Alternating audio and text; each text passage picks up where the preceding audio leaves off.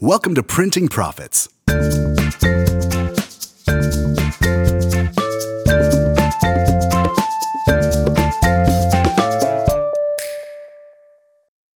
Hey folks, welcome to Printing Profits. I'm Talish.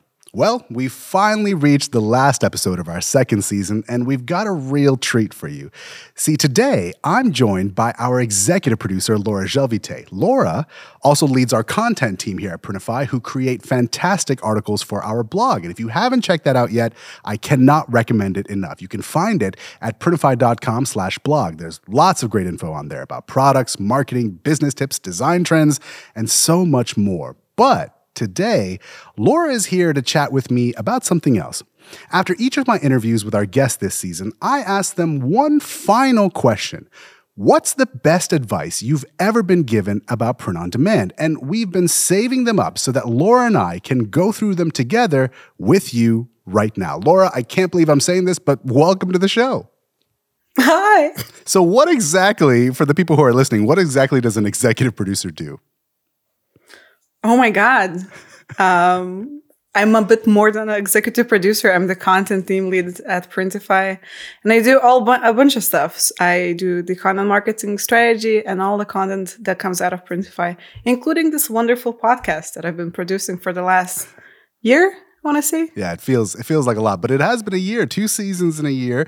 And for this last episode, I really wanted to talk to you because as somebody who works through all the content, making sure that people get their marketing tips, their design tips, basically anything that happens on our blog, who better to go through the best advice being given about POD, which is what we asked all of our guests this season. And I can't wait to hear what you think about some of these clips. So why don't we drive right into it? Let's do it. All right. So when it came to best advice, one thing that our guests this season could really agree on was the importance of picking a niche and doing niche research. So when most sellers create and list those first few designs, whether they know it or not, they're actually really creating for themselves. And they really struggle to understand why no one else is buying their products. And Tiana Scott, who we talked to about building a business budget, explained why.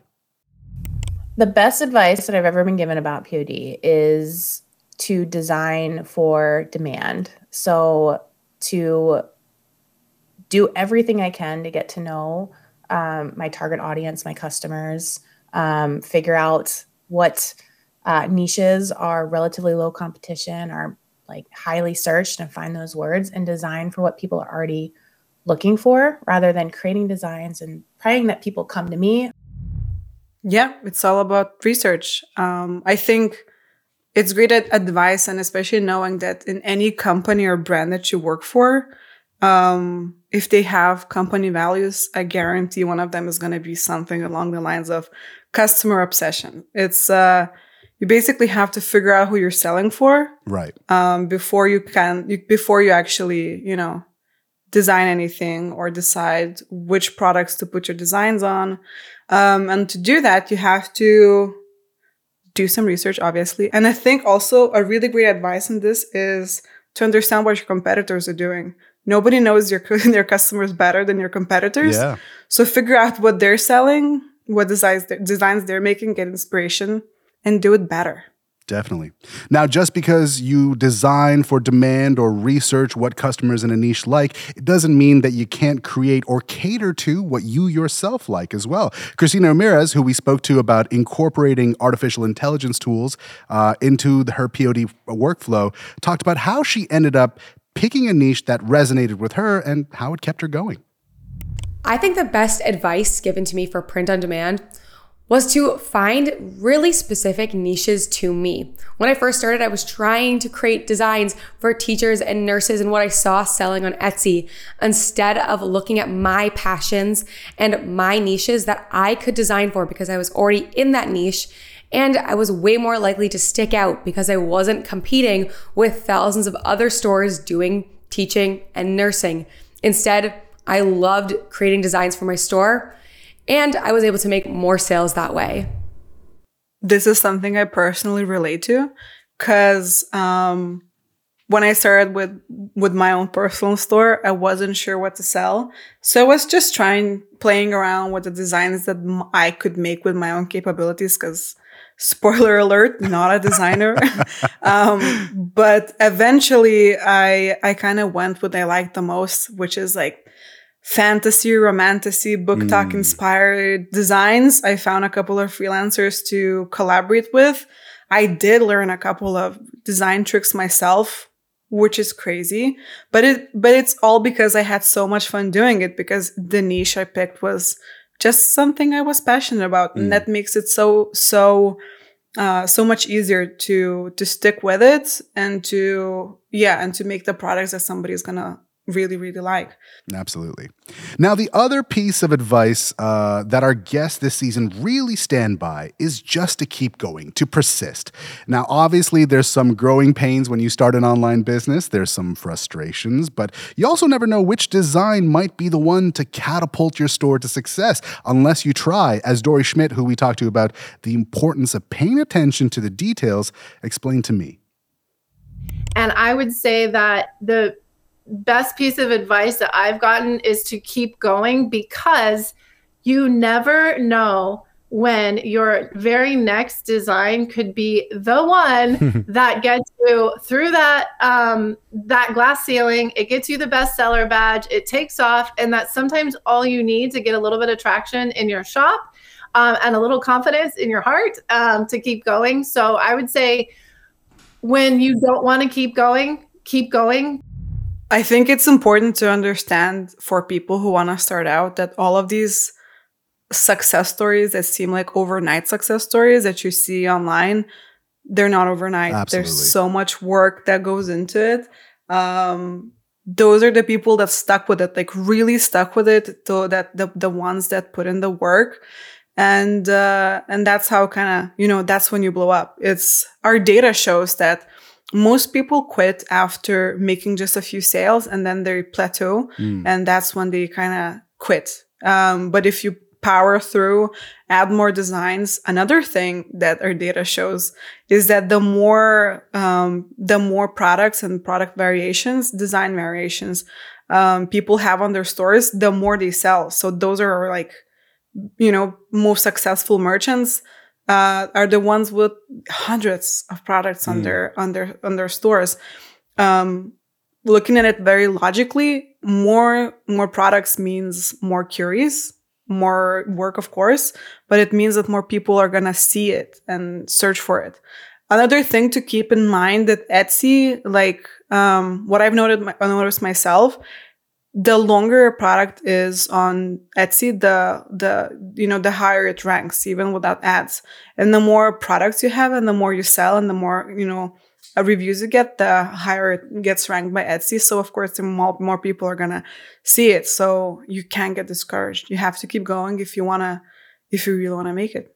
Absolutely. But I think it's also important to really just adapt and change your process as you go, because figuring out what doesn't work is just as important as understanding what does. And Alejandro Capellan, who I spoke to about customer service, really mentioned that a big part of customer service is actually listening to your customers. When you are selling your products to your customers, listen what they have to tell you and do some modifications to make changes to your website, to your product, to your description, according to what they are saying to you. So I think the best thing you can do is start and listen what they have to tell you. I started off as a writer in my career, so I kind of relate to it. I think I understand why it's sometimes so difficult to hear what the customer wants to say. Because I think people put so much of their identity in their products and in their designs. So it's obvious that if a customer says not so nice words, it's going to be it's a hard pill to swallow, right? Yeah. But there is feedback that you absolutely have to listen to. About quality, like, you might test your products, you get samples, and then the t-shirt you have works, is staying perfectly vivid and the design isn't washing out. But then your customer says, oh my God, I washed it twice and now it's gone. Maybe they use a different laundry detergent or something. Maybe, I don't know, maybe they use bleach in their laundry. Listen to them, maybe send them another t-shirt or something. Just because customer service is very, very important, and you have to know how to adapt. And you also have to know when to back down. You need to know when to stand your ground and just pick your battles. I think that's the advice. Absolutely. I mean, no matter how much you persist or how much you adapt, though, getting to a level where you're making the kind of money you want to will mean, adapting, but also keeping your goal in mind. And no matter how big or small it is. When I spoke to Joe Robert this season about what it means to build a brand online, he explained it to me like this. No matter what you're doing in life, you need to remember why you actually started it, because inevitably at some point there's going to be a time when it's not fun. There's going to be a time where it feels like work. There's going to come a time where you try something and it doesn't work out. And if you're just doing this as, a creative outlet for yourself, like late at night or something, and there's not a tangible reason for you to actually be spending time on a print-on-demand store, you're going to be one of those people that closes down their store. And becomes frustrated and just kind of gives up.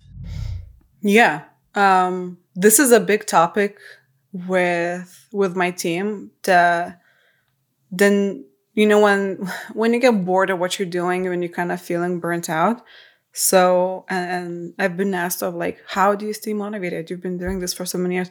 I'm not always motivated. It's discipline. I think it's a fact with anything. Yeah. It's discipline. Is waking up every morning and deciding to do what you need to do. And with print on demand and with what Joe just said, important to remember and understand why you're doing this. So if it is just a creative outlet, fine, that's completely fine. You can make a couple of $100 every month just to have extra money for an extra sweater. Or, if you really want to make it big, if you want to, spend 4 months a year in Bali working remotely and having a passive income, sure, you're going to have to really double down and you're going to have to do the hard work. You're going to have to create a lot of designs. You're going to have to monitor your store and talk to customers and invest in marketing and all of that. You have to do the footwork first, and then you can enjoy the cocktails later. I love that.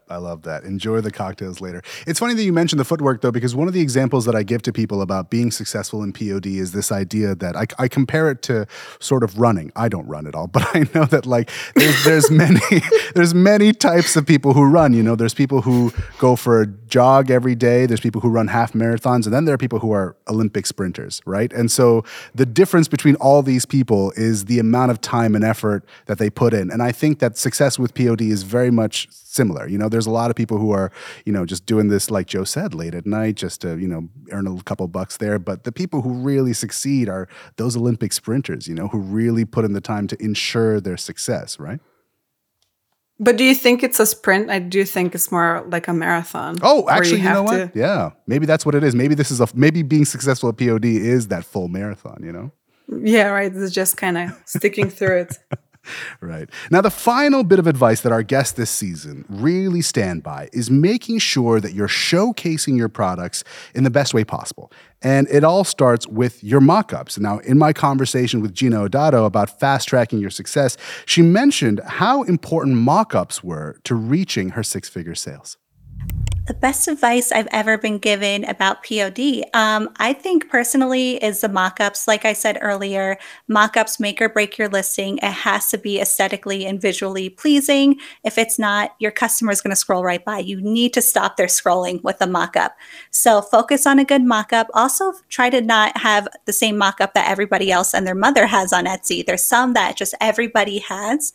If you can kind of stand out, and that's why I made my mock-up store to be a little different, to do outdoor mock-ups, because I saw a lot of indoor mock-ups, and I thought if I'm outside, that might draw a customer in because it's a little different than what they're seeing and used to seeing on the Etsy result page. I couldn't agree more. Truly. No, I couldn't agree more. And I'm going to speak a little bit from marketing point of view, but also from I want to be a successful merchant point of view. So from marketing perspective, product photography, right? So it has to be pretty. It has to be nice. It's difficult because you don't actually sell the products yourself. They're shipped from somewhere else, right? But there's tools to really, you can either use AI or tools like Placeit to create those mockups. But I do have to agree where you don't use the same mockups others do. You can look up your competitors and and look what they're selling. What mock-ups they're using, and don't use those. You can even, if you're selling a t-shirt with, I don't know, dancing skeletons, look that up and you'll see that there's so many mock-ups that are exactly the same. Like the design is different, but the mock-up is just exactly the same. So you're not going to stand out.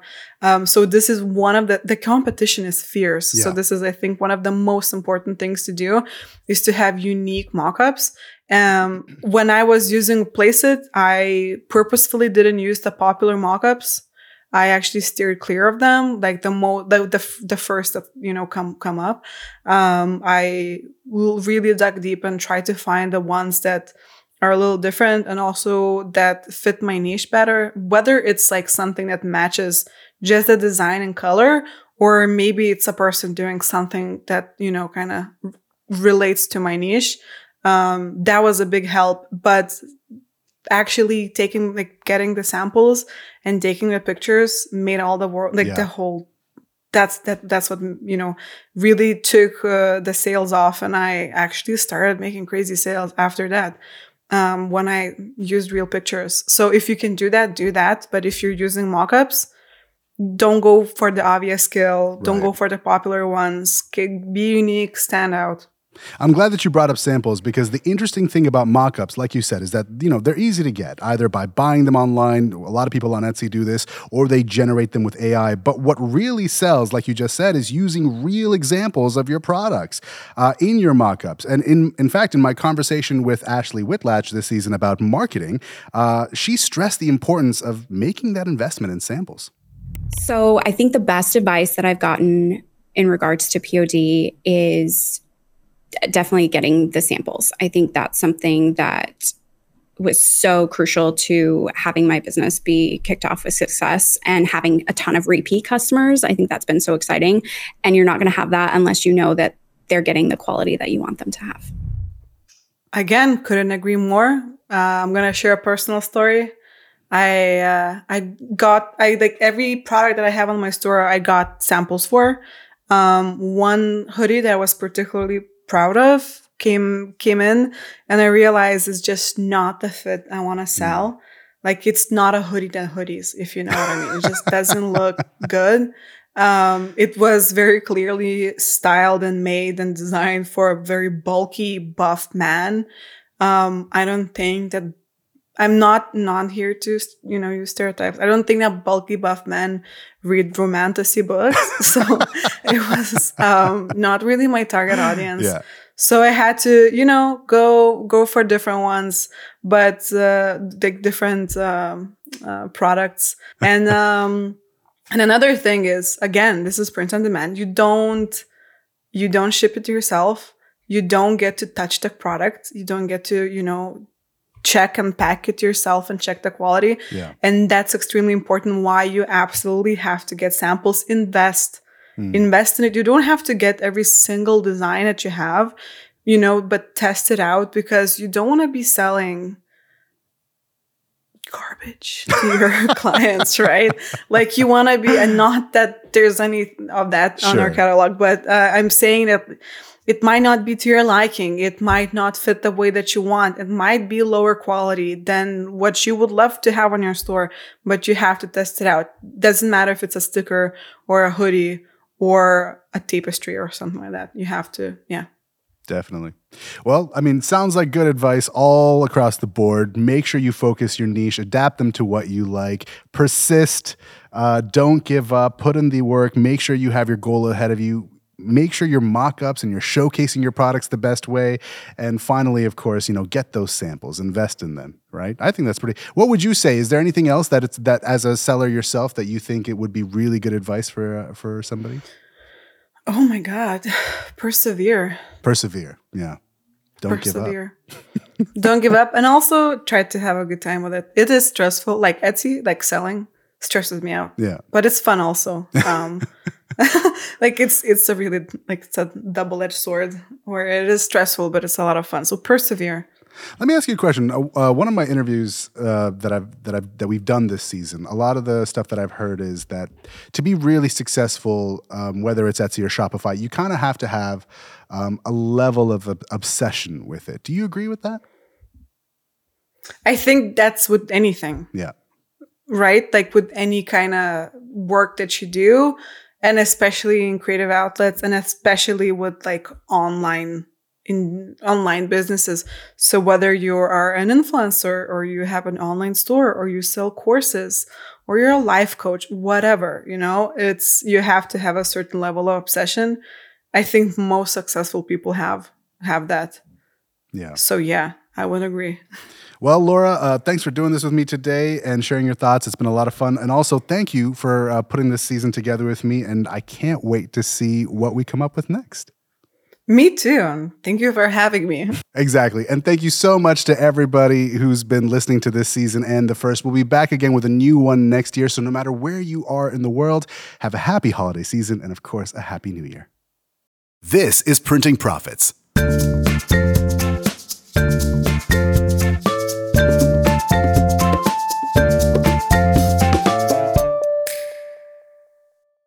Hey folks, thanks again for listening to Printing Profits. We'd like to thank Laura and all of our guests this season for chatting with us and sharing their journeys with you, and at the same time, introduce you to the talented team behind this program. Executive producer, Laura Želvytė.